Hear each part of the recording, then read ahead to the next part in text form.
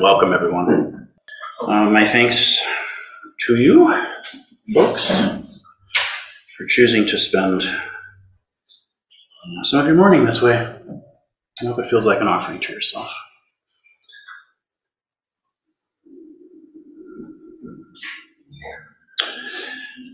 So today,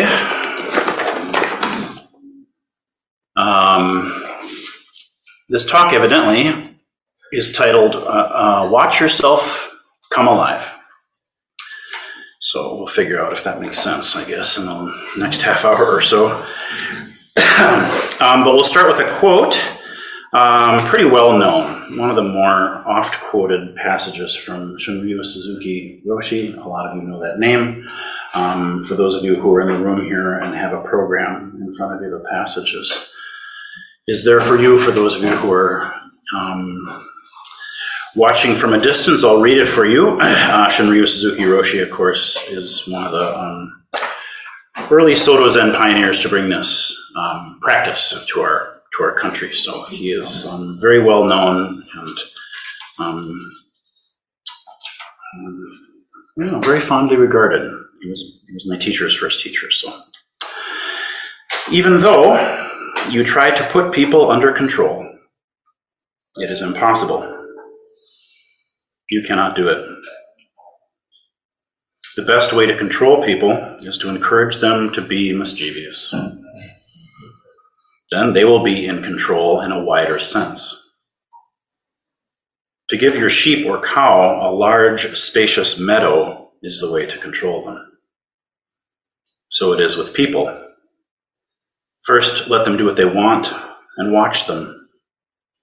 This is the best policy. To ignore them is not good.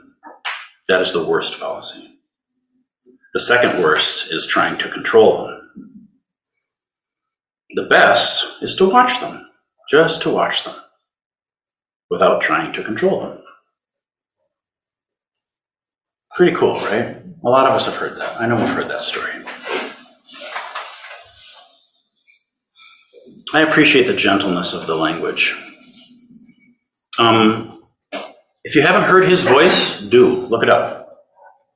It's on YouTube. There's a handful of recordings and videos of him teaching, and I think that actually helps us connect to the heart that was offering these. It's cool on the page. Those words are beautiful, but to hear it in his voice, to hear the softness of the voice, to me says more about his practice than his choice of words. I just think it's cool. So, as always, he's using metaphor to do his teaching. That's a pretty common practice in Zen, to use metaphor instead of addressing things. We kind of come at them sideways, using simile and metaphor. He's talking about self-control, of course. He's talking about the way we bear witness to our own self-nature. He's talking about the way that we bear witness to the movements of mind when we're sitting in meditation. And he said the worst thing to do is to ignore it. No, don't ignore it. And that's actually an important teaching for us in this country now, because the pervasive cultural understanding about meditation, I think, still is that you leave. You leave this, which is hard, and you go someplace easy. I'm assuming I'm not alone in sharing that understanding. Oh, that's the best half an hour of my day. I set my timer. And then the timer goes off. Oh no, my life. It's like, okay, that's lovely. That's fine. There's way worse bad habits than that. All right, half an hour. But you can feel the fundamental relationship there is, I'm going away. I'm ignoring it. I'm ignoring the body. I'm ignoring the breath. I'm ignoring the feelings. I'm ignoring the thoughts. Nope. He said, that's the worst. Please don't ignore your experience. Isn't that nice? And then the second worst, try to control it. We hear that one a lot too. Right? If you've read some books on meditation, you've probably heard some flavor of this. Sit down and focus the mind. Stop the thoughts from showing up. Control the experience. Can you feel it? That's nice because it gives the ego a nice metric by which to judge. So that at the end of the magic half an hour, you can tell how well you did because you feel 72.3% more relaxed. Because you were able to suppress 72.3% of your afflictive thoughts. Can you feel it? Like, ooh, I'm getting stronger. And if I even had more control, ooh, if my meditation muscles were even bigger, I could get up to like 78, 79. Someday I want to be like my teacher because I bet he can just force down. Can you feel it? Yeah. I'm being a little glib just to emphasize the point. So Suzuki, in his normal, gentle, kind way, takes away both of those things from us. No. Don't ignore it. And don't try to control it. Just watch it. Just watch it. Just watch it.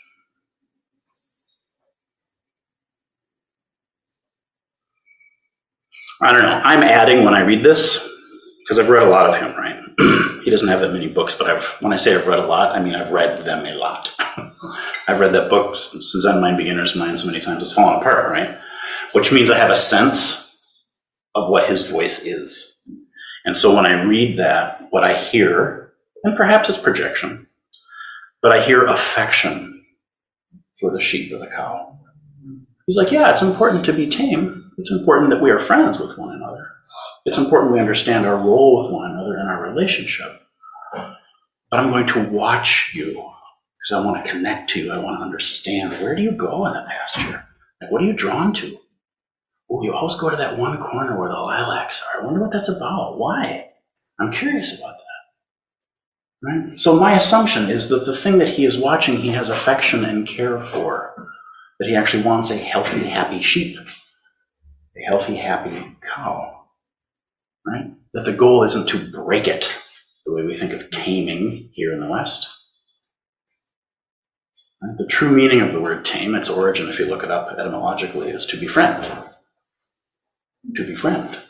Oh, are you a tame monster? Yes. Oh, good, well, we can hang out. Even though you got big, we can still hang out, right? Because we're safe with one another. We understand one another. Okay.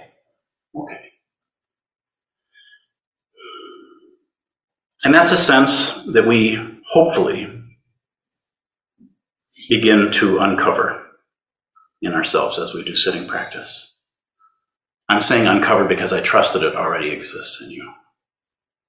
I trust that at the very, very bottom you already have a fundamental affection for the experience of being alive, a fundamental appreciation for the experience of being alive, a fundamental wonder or awe, perhaps, in the face of the experience of being alive.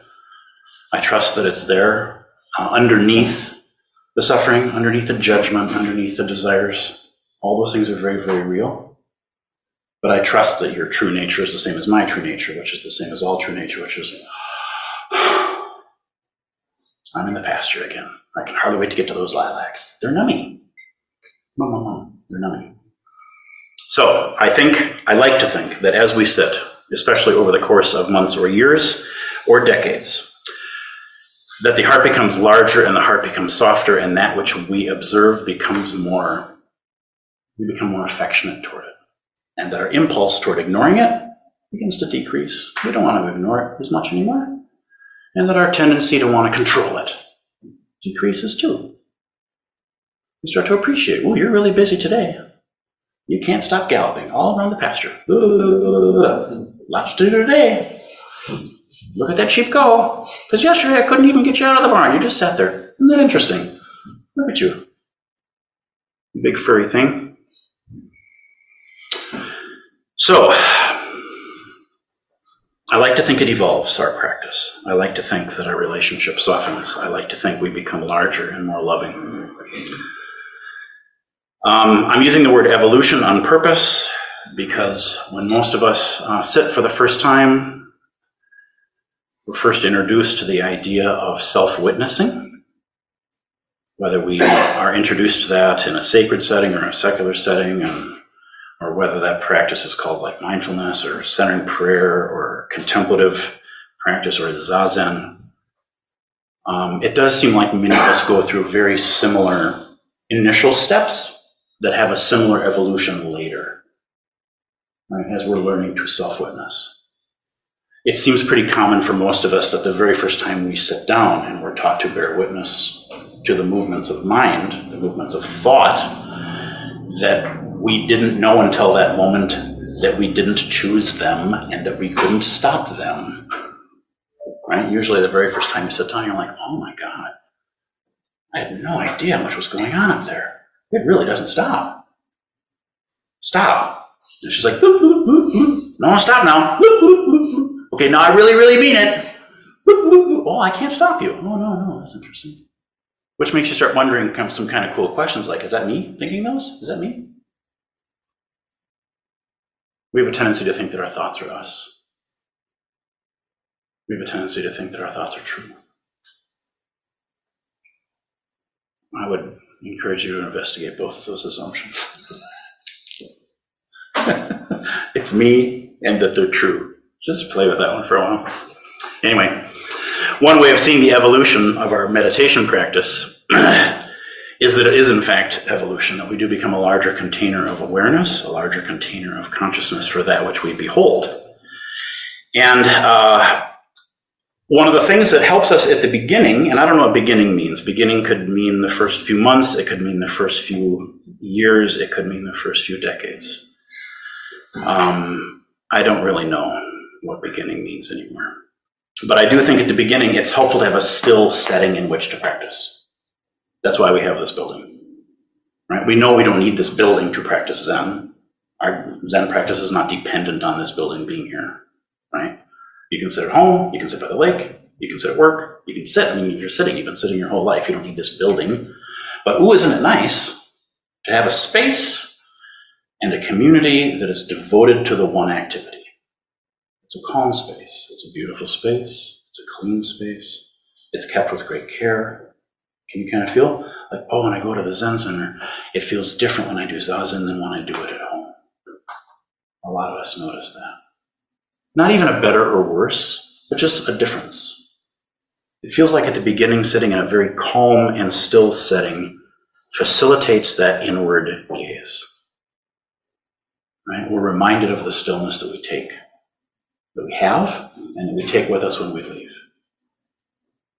For me, for many years, the metric of the success of morning Zazen, I hope you can hear my words.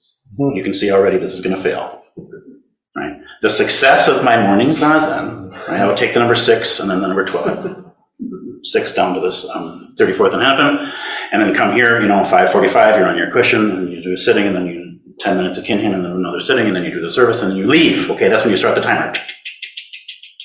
I feel so chill. I feel so still. My heart feels so big. I feel so grounded. There's my breath. Oh my God, it's cool on the inhale. Oh, and it's warm on the exhale. Oh, I feel so, this is great. And then I get on the number 6. And then, right? Will I make it home? Will the calmness last all the way home, maybe? It's going to be like 20 minutes. I don't know. It kind of depends on who's going to sit next to me. Are they going to want to talk? Right? What do they smell like?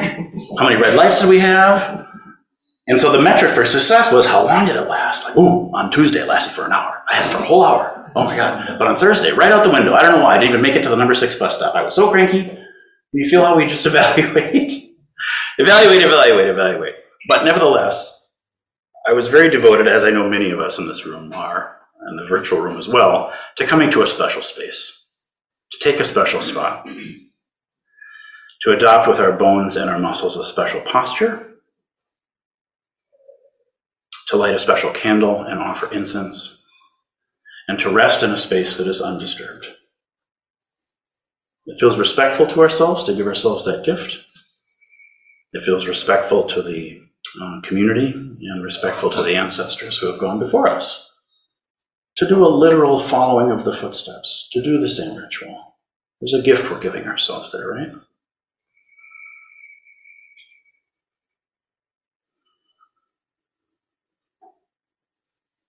Only by stilling the body and the environment around the body can we start to see how much movement there really is within us and how it doesn't stop.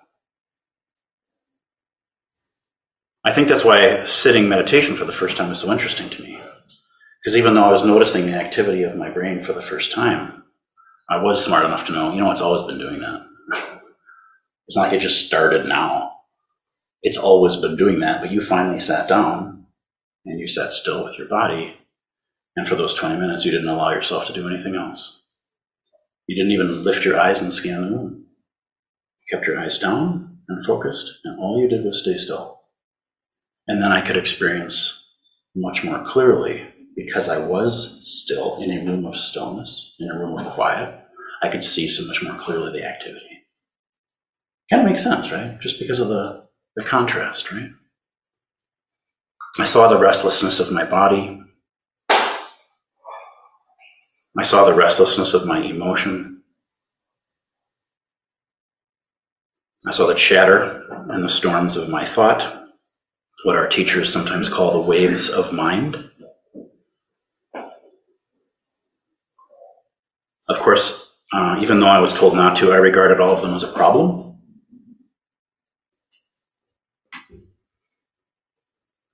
I did not know that waves are part of water nature.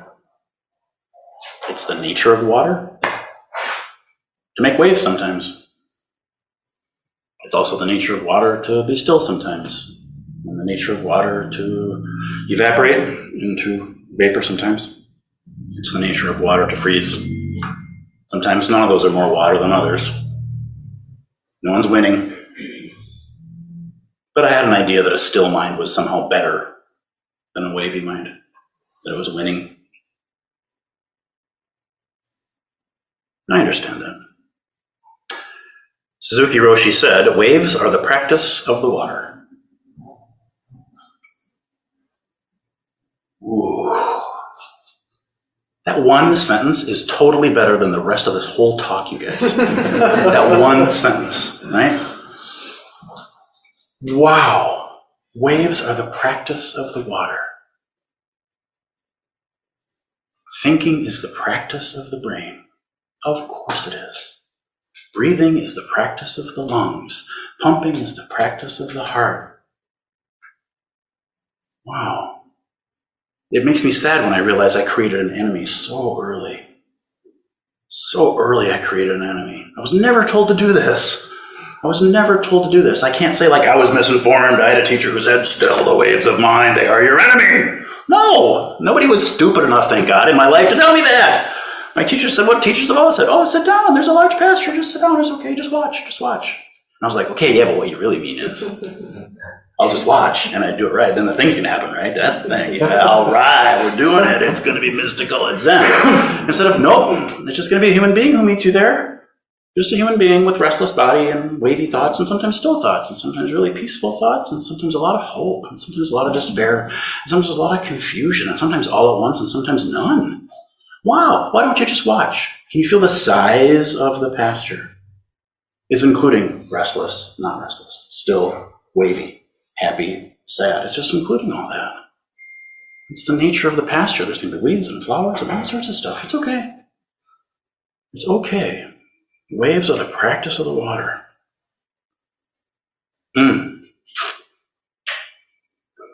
So those first few times that we start to regard our own experience with some kindness, or at the very least, when we first start to regard our experience without the judgment, without the habitual evaluation. You know what I'm saying? You know what I mean when I say judgment, right? Like the evaluative critical process of want more of, want less of, good, bad, grab, push, right? Is that making sense? Yeah.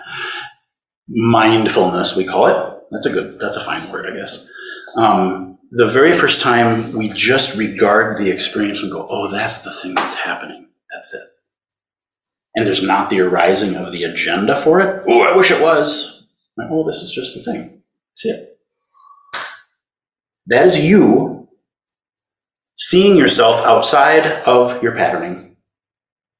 That's you seeing yourself outside of the patterning. You've just broken the cycle. In that moment, you go, oh, it's just there. I see it. There it is. That's it. Bam. You've just stepped outside of the patterning. The patterning is not our enemy. This isn't a bad thing. Again, we're not setting up enemies here. But the patterning always is, ooh, I like it, I don't like it, I want more of it, I want less of it, it is good, it is bad. Can you feel it? Greed and hate, we call it, but or picking and choosing, whatever. Zen's got a lot of words for this. But the normal functioning of the frontal is to grab and say, ooh, this will help sustain me or meet a need, or I like it, or it's enjoyable. Or the opposite, don't like, right? So you can feel in my little story, when I leave the Zen center, 20 years ago, oh, that's a good thing because, oh, Busho, he's quiet. His thoughts have quieted. And I have decided that is a good thing that is desirable to have. Furthermore, my ego has also said, this is years, it took me years to see this layer of, that means something about you. You're awesome. You're awesome. See all these people on this bus? Look at how busy they are. Oh my God, you're totally winning. You're totally winning. You're like super deep. They don't even know it. Oh my God, they don't even know it. They're sitting next to you. They should be so lucky. Right? That's way at the bottom, you guys, right? So no wonder by the time I got home and I was already cranky because the guy next to me had his radio on, or because they missed a stop, or because blah, blah, blah, blah. And that started to fade away, and my brain was right back up to telling stories, and my heart was back to its normal churning. Why that was so afflictive? Because, yeah, my brain is busy now, and it was still. So what? Well, that layer that I added, that layer of meaning, that meant something about me. Oh, can you feel it? I just lost my value. I'm busy like everyone else. Can you feel it? You can hear as I'm saying this is a crap narrative. There is no truth here. But you can also hear as I'm saying it, I hope, why it felt the way it did. Because I believed that. If I have a still mind, that's a better thing than a busy mind. That makes me a better person with a still mind than a person with a busy mind. Do you see it? Still Busho is of more value than busy Busho. Can you feel it? And if that's true about me, that's why Zen's winning. Isn't it delicious to just know that you're part of the in-group, that you're like totally dialed into some magical, mystical vein of truth that just frankly makes you better, baby. And it's going to feel so good. I mean, try not to compare yourself to your neighbors, but you get to secretly know you're totally rocking it because you sit and stare at the wall for an hour, and that means something about you. And you go, oh my God, right? Again, I'm dialing it up here just so you can see the dynamic, but I'm being dead sober serious when I say this is a human thing. And what I hope you can hear in this is control. There's Suzuki's control. If I could just get it to do this, and to realize how many places in me that desire for control is coming from. Wow. And I know you all know that human beings, Homo sapiens, are very quick to make meaning of things. That's not a bad thing. That is just what we do, right? My cat does not do that. I do that. I make meaning out of things. That's wonderful. That's an evolutionary function. That's part of what makes us so unique as a species. But you can also feel, ooh, that blade cuts both ways, right? Because we have this insecure ego, this separate sense of self that Buddhism is always talking about. Oh, you think you're separate. Therefore, you've got something to be scared of. Therefore, you have something to protect. Therefore, you have something that you want its value to go up instead of down. Oh, there's the origin of all of it. Yes, that's correct. That's a correct teaching. But because it is also true, then so much of what we are motivated by very deeply unconsciously goes down to, does this mean something about me? And will it make me better? Does this mean something about me? Will it make me worse? That's a big deal for us. It's a big deal for us. Our teachers have been telling us this for, in our tradition, 2,500 years. We use different words for it. In Buddhism, the relationship with self and how we see through the workings of the self and how we understand, right? We have the Skanda model in Buddhism. And the way we break that thing down and the different needs of all those different parts and how that functions the world, blah, blah, blah, blah. But what I'm aware of is how quickly we can weaponize something like Zazen. And when I say weaponize, I mean, if I leave this building thinking that I am better because I just did that thing, I've turned it into a weapon. That's not a very kind thing for me to do. And you can feel there's only one part of me that would ever need to do that. And it sure isn't my awakened nature. It's not my kind nature. It's not my compassionate nature. Those are already fine. Right? That's you. That's your compassionate self, your awake self, your wise self, your Buddha nature. Never needs to prove anything to anyone. It laughs at the idea of value because give me a break. Give me a break. It's ridiculous. It's an absurd thing. But so when we notice that small functioning, that desire to control, that desire to ignore, we can recognize the part of us that's awake and go, oh, sweetheart, you're suffering. Because only suffering would give rise to that. Right? Only insecurity gives rise to the need to be better. Duh. Right? That makes sense. A 5-year-old would understand that.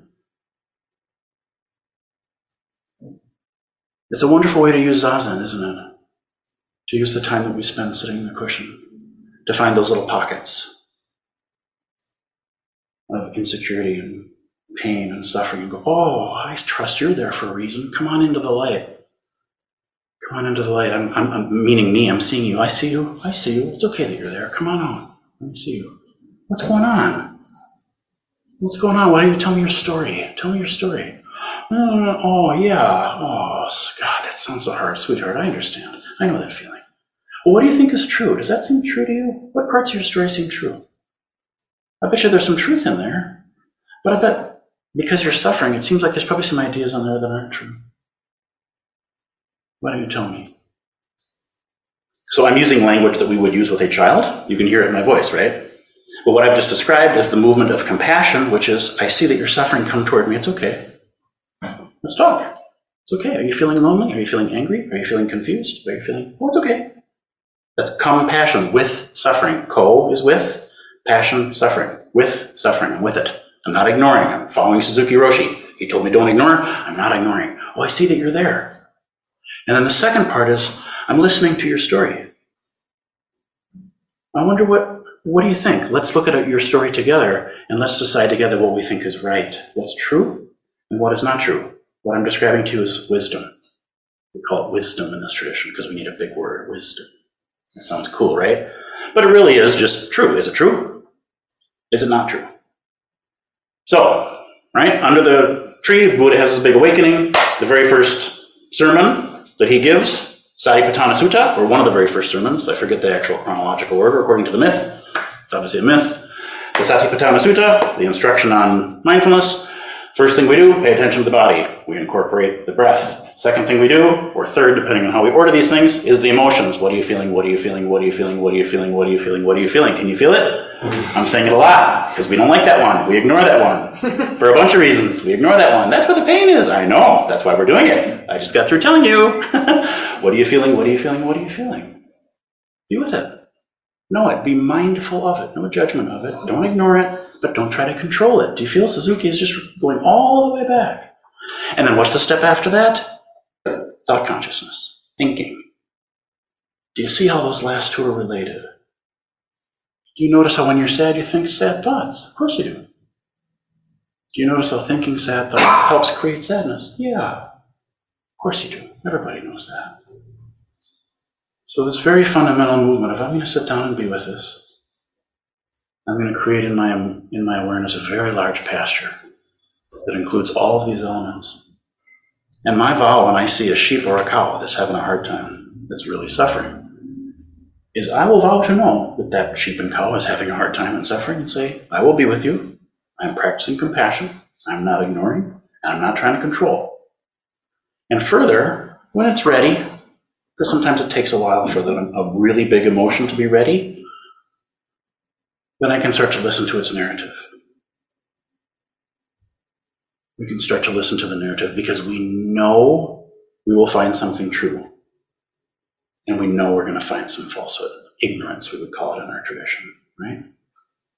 Because we know when we're trying to express a feeling, words are inadequate, they're kind of clumsy, and they can do their best. But we know as we're explaining a feeling, we're going to use metaphor and simile and kind of clumsy words to try to describe them. And so then we can look at them and go, oh yeah, some of that feels right to me, and some of that not so right.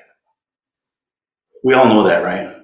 As we're trying to describe a really big feeling, especially the words are kind of, nah, right? Does that make sense to folks? Anybody ever fall in love when they were 16 and try to write a poem? For those of you on Zoom, everybody in the room, everybody just said, we all fall in love when we were 16, and we all tried to write a poem, and then we all read it a couple of years later and went, oh my God, I could be arrested for this poem. I can't believe how bad this is. This is shocking, right? So that was your first taste, that little sweet 16-year-old with a bursting heart of trying to get words to describe the thing, and you realize, oh, it kind of can't. Right, but it's also kind of fun to try. Hot dog, it's a fun thing to do, right? That's why we have Taylor Swift. Right? It works. It doesn't, but it does, right? Just like Dogen, that's why we have Suzuki talking about cows and sheep. Doesn't really work, does it? Well, yeah, but it also kind of does. So as we listen to those, though, to the words we can apprehend, there's a true thing and there's a false thing. And what I will say, in defense of still mind, because that's one of the things that mind does sometimes, stillness is the practice of the water. I'm misquoting him on purpose because stillness is the practice of the water, just like waves are the practice of the water. But when we're feeling still and when we're feeling more connected to ourselves, it is fair to say that most of us are more clearly able to apprehend what is true. What is true in our narrative? Do you feel this is an evolution in our practice? Do you feel how at the beginning it's just shut up there, shut up there, hey up there, shut up up there, right? Because I have an idea that I'm going to feel better if you shut up, right? But then later in practice, when we get a little more, I'll say grounded, we'll get a little more mature, we pay attention to the chatter in a different way. Because number one, we know when we listen to it with kindness and we don't try to control it, it shuts up all by itself. It actually does. But further, we start to realize it's giving us some really valuable clues.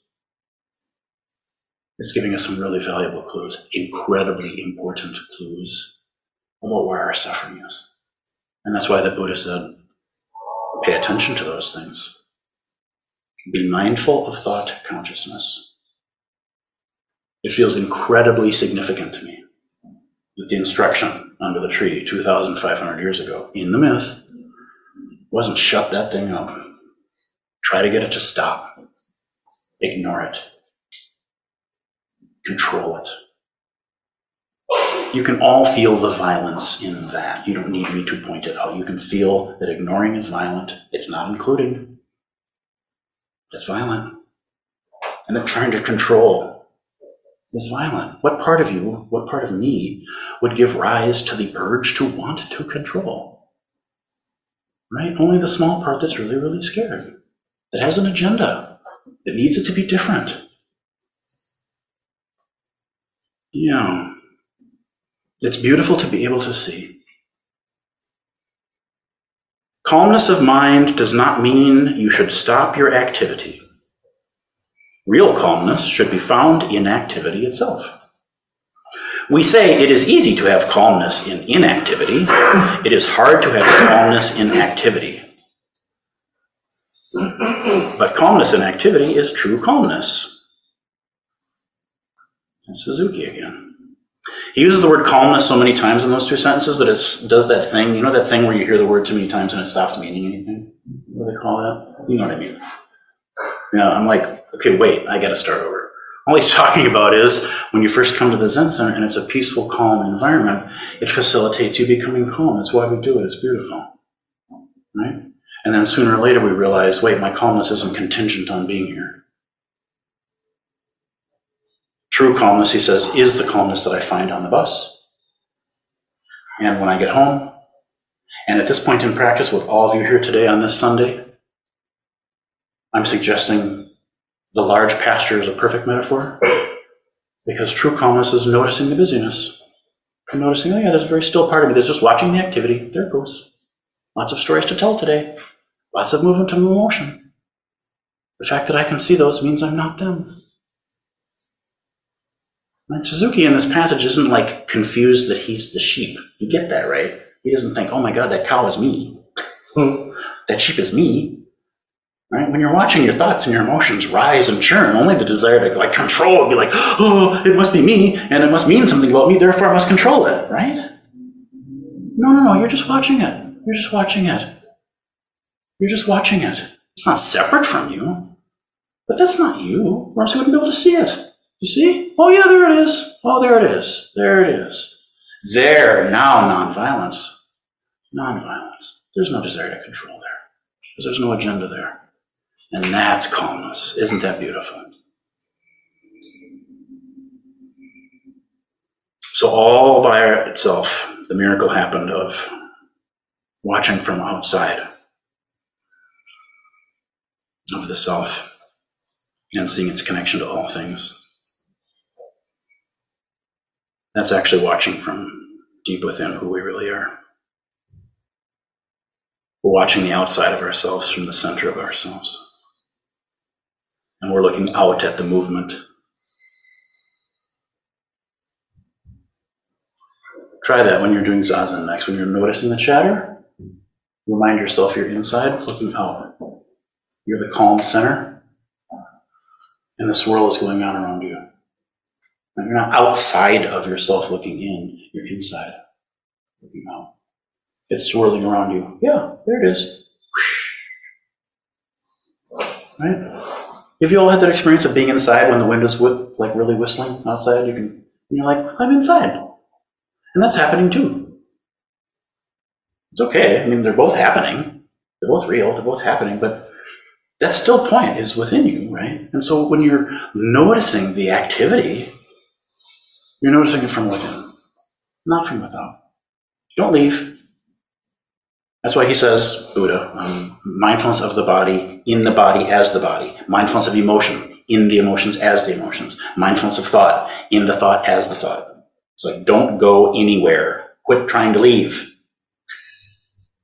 My version of the Satipatthana Sutra, my translation might be a little more contemporary, because in my version, he says stuff like that. Like, stop it, quit it, Busho, I see you, quit trying to squirm, what is wrong with you, and some other versions that I probably shouldn't say in a Sunday talk. He gets a little salty in my translation because he's trying to speak my language. All right, well, I've got to wrap up here. So I will end with this.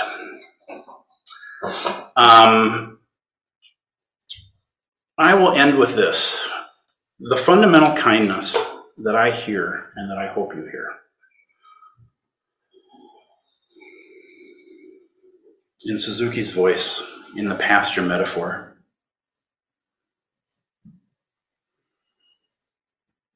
I hope you recognize that kindness as yourself. And as much as his instruction is very gently encouraging us to notice our desire to ignore. And he's encouraging us to notice our desire to control, right? He's doing it in such a way that we are reminded of how kind we actually are. I really, really do believe that. I don't, in fact, know. I know that. Belief is too small. I know that about everyone here, whether I've met you or not. I know that because it is true nature. I'm not saying mine, and I'm not saying yours anymore. It is the true nature of consciousness. It just is. Before the grabbing, before the judging, there's just connection, apprehension, not the emotion, apprehensive. There's just apprehending. There's just, we've all seen this. We all know this. We've all had this experience. We know this. If you have forgotten this about yourself, that's okay. But please find a baby quickly. Find a baby. Go to your friend's house who had a baby, or find a baby and hold a baby for 5 minutes, because you'll remember. You will see in their eyes, and you will feel in your body. This is the original version that is not yet grabbing, holding, pushing, judging, evaluating. This being does not imagine itself to be in any way inadequate. That idea doesn't exist. I'm not saying that we should become like the baby and go back. That's devolution. I am saying that part of us doesn't go away. And there is a way, in Zen we call it Zazen, and practice, of remembering, oh right, before the autopilot kicks in, there's something else. And it's the something else that I want to be in relationship with the autopilot. I do not want the autopilot to go away. I do not want my ego functioning to go away.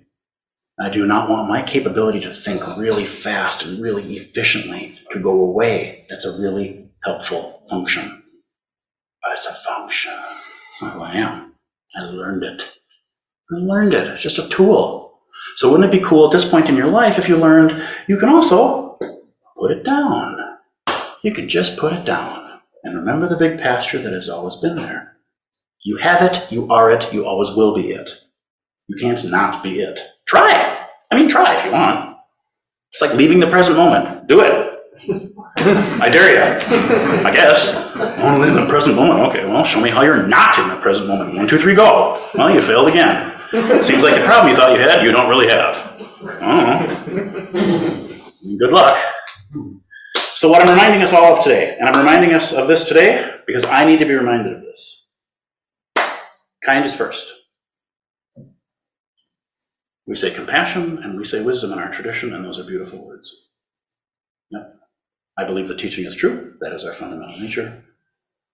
But I believe kind is first. So please, as you are sitting, as you are not sitting, as you are in this room together today, as you're leaving together today, I'm offering myself this invitation. Don't forget the pasture.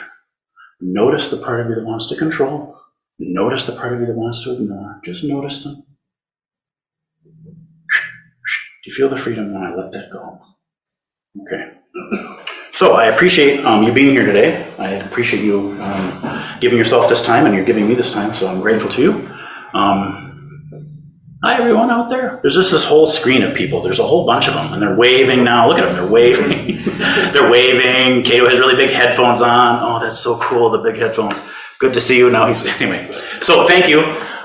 We have just a few minutes if anybody has comments, questions, something you want to offer, insights, I don't know. Otherwise, we'll turn it over to the Dawn and they'll make announcements. On with our day, we'll go.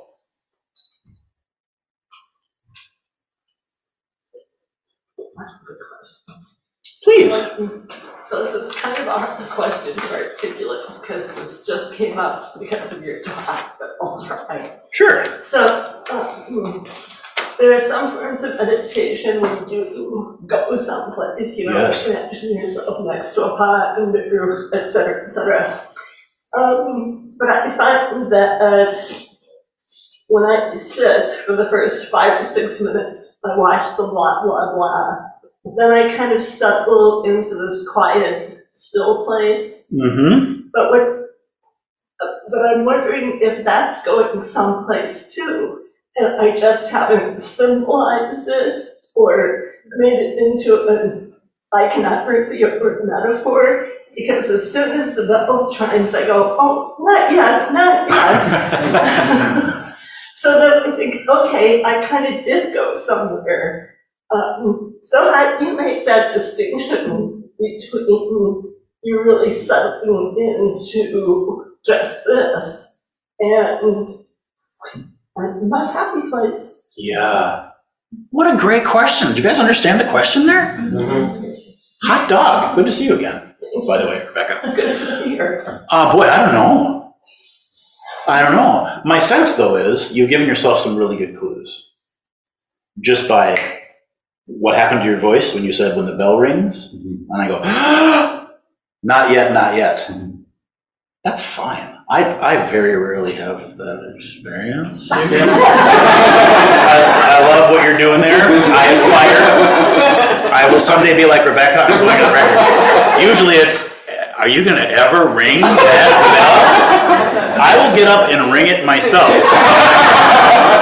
So, again, I'm being glib. I've had both, but that shows, no, the beauty of what you're saying there is you can feel a moment of grasping at the end. Yeah. I would suggest, just because you've been doing this a while, like, yeah, you're just this is that too. Like, all right, there's the this, and there's the peacefulness, and there's the bell, there's the grasping. Yep, I see it. I mean, I would be very hesitant to sort of pathologize that, but because it's showing up as a question for you, oh, I'm uncertain.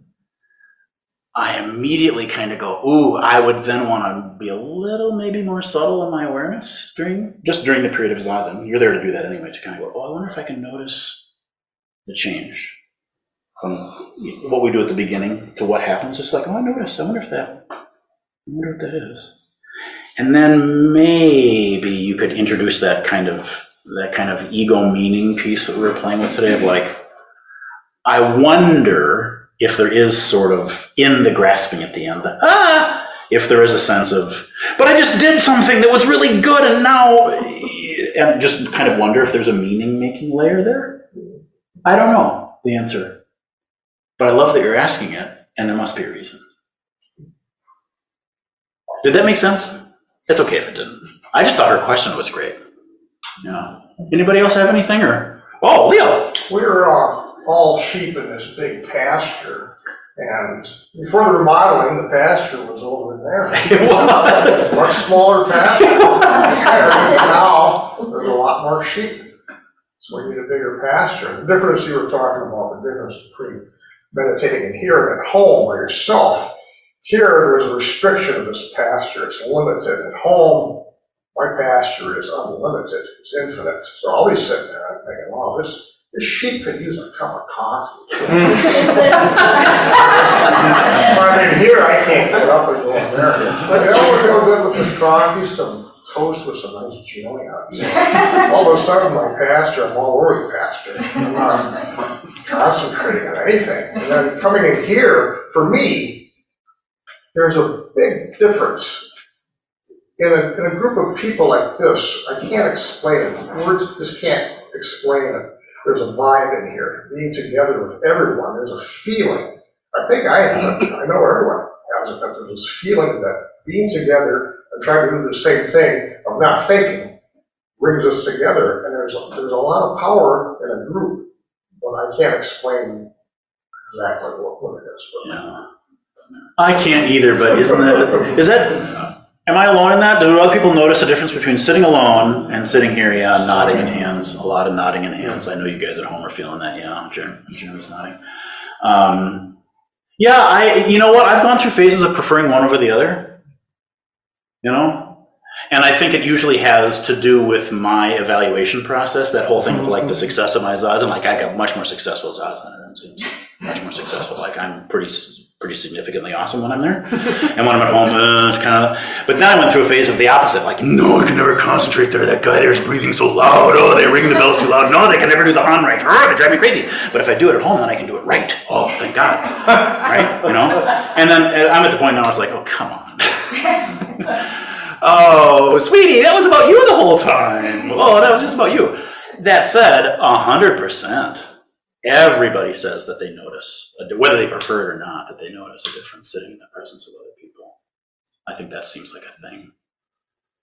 Sangha, the power of Sangha. I love that this is a bigger, for those of you who don't know, we just did a huge remodel here at MZMC, and the Zendo that we're sitting in now is significantly larger than the Zendo that's down the hall here, right? So this new pasture is significantly larger than the old pasture was, yeah. And also sheep like coffee. That's one of our takeaways. If I understand, that's one of our...